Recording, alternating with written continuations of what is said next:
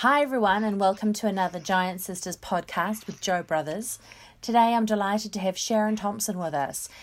Sharon is described as being a visionary and high-energy people leader with a passion for coaching and developing teams. She joined the Inland Revenue in 2017 and has had a career in banking, most recently at ASB and previously at Westpac, and has included developing and leading strategic change within large customer-facing teams. Most recently, her roles have been focused on the development and implementation of digital strategies to lift customer engagement. Welcome, Sharon. Nice to be here. Thank you. Thanks. So we're talking a lot about the power of intention these days. How did you design your life and career path, or did it just evolve?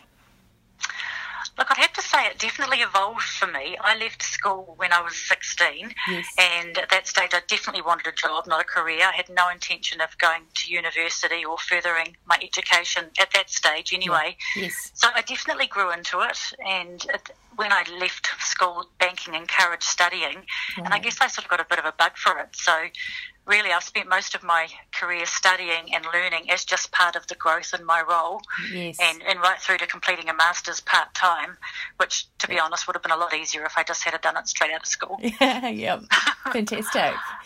So what advice would you give to maybe school leavers or people that are looking to get into the either working in the government sector or in finance? What would you suggest to them?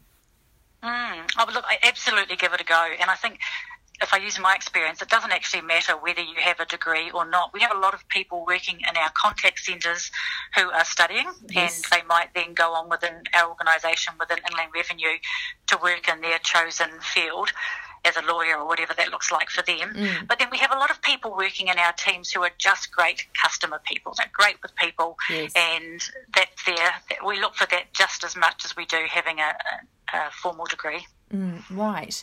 And I'm sure in your career experience, you've had lots of unique or different experiences that would have been part of your journey. Can you think of some interesting ones you could share with us today? Look, I think the main thing when I reflected on this was really, for me, it was studying as you go, because instead of going through a 3-year concentrated course, Yes. I was able to study and keep up with trends as my career evolved. Right. And I think for me, when I reflect, that was probably the most useful thing I did, because I could go off in different directions and do things that I was really, really interested in, Yeah. rather than being pigeonholed into one particular area. Right. That's great advice. If we're looking at embracing lessons, what challenges that you experienced do you think have shaped you the most?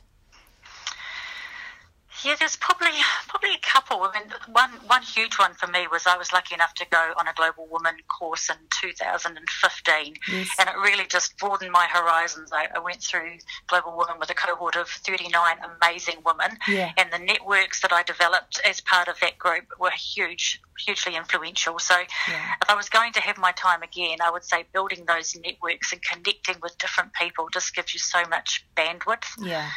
And the other thing that really shaped me or helped me, enabled me more than shaped probably, was I was lucky enough to have a partner who took on a big role at home, and in fact stayed at home with our children when they were small, Yeah. well before the days of paid parental leave. So Yeah. without that sort of support, my career might have been very different. That's fantastic, and we've had a few other phenomenal women that have had amazing partners that have been there for them in that capacity as well.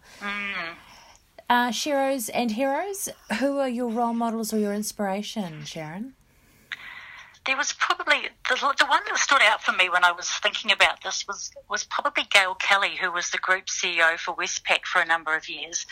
And I think at one time she was described as the 8th most powerful woman in the world, but Yeah. it's probably not why she impressed me. I was lucky enough to meet her in person a couple of times. Yeah. And the thing that really stood out for me was that she was a very gracious person. And when she was with you, you felt like you were the only person in the room. Yes. And my reflection as a senior leader, although not obviously not at those lofty heights, Yeah. is just the impression that you can make on people, especially when you're running a big team in a very short amount of time. Yes. So being really mindful of your impact on people and your brand, even though that sounds quite starchy, but the impression that you make on people and being authentic with that is so important. Yeah, thank you. In terms of giving back, with whatever you do personally or along with IRD, which is probably a lot, Can you sort of touch on some of your giving back to community or individuals? Yeah, so giving back, I've worked as a trustee on numerous organisations, but I think the one that probably meant the most to me, I was the chair of the North Shore Women's Centre for a while, and for me that was really putting myself in other people's shoes and, you know, stepping out of the corporate environment, which you can tend to get a bit wrapped up in, and really connecting back with real people in the real world. Yes. And so for me that made me very mindful about the need for education and the choice of being educated and having control of your finances really gives you. Right. Yeah.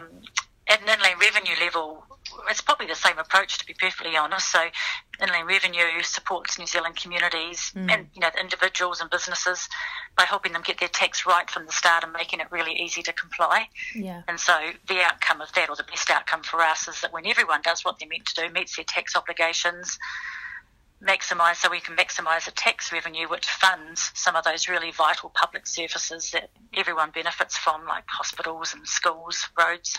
Absolutely. And are there any new or exciting projects or innovations that you have planned this year?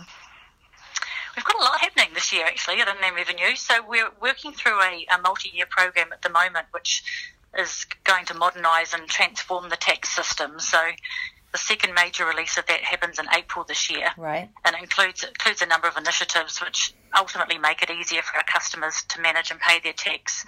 Just, you know, so tax fits seamlessly into their lives rather than being some big thing that you need to worry about. Right.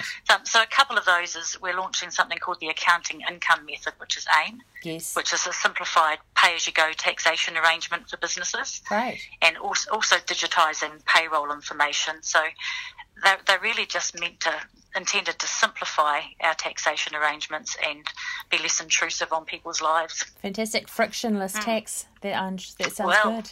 I like that. We might use that. Yeah, do. As we reflect on New Zealand's 125-year anniversary of suffrage, what are your thoughts on the current status quo here in New Zealand and around the world for the life and opportunities for women and girls? Look, I'll probably go back to what I mentioned earlier on the North Shore Women's Centre takeouts, and that was the importance of financial independence for women. Yeah. And that doesn't mean being wealthy. It just means being in control of the decisions that you make and having the autonomy to do that. So, you know, that the power sits with the finances often, and that often sits with the person who's working. So having that financial independence gives choice. Yes. And so within New Zealand, I'd personally like to see a greater emphasis on education and training that supports women in becoming financially savvy. Yeah. Both in their working and their personal lives. Yeah. That's great. That would be the biggie for me. Yeah. Well, hey, thank you so much for your time today, Sharon. It's been wonderful talking to you. Nice to chat. Thanks, Jo. Thank you.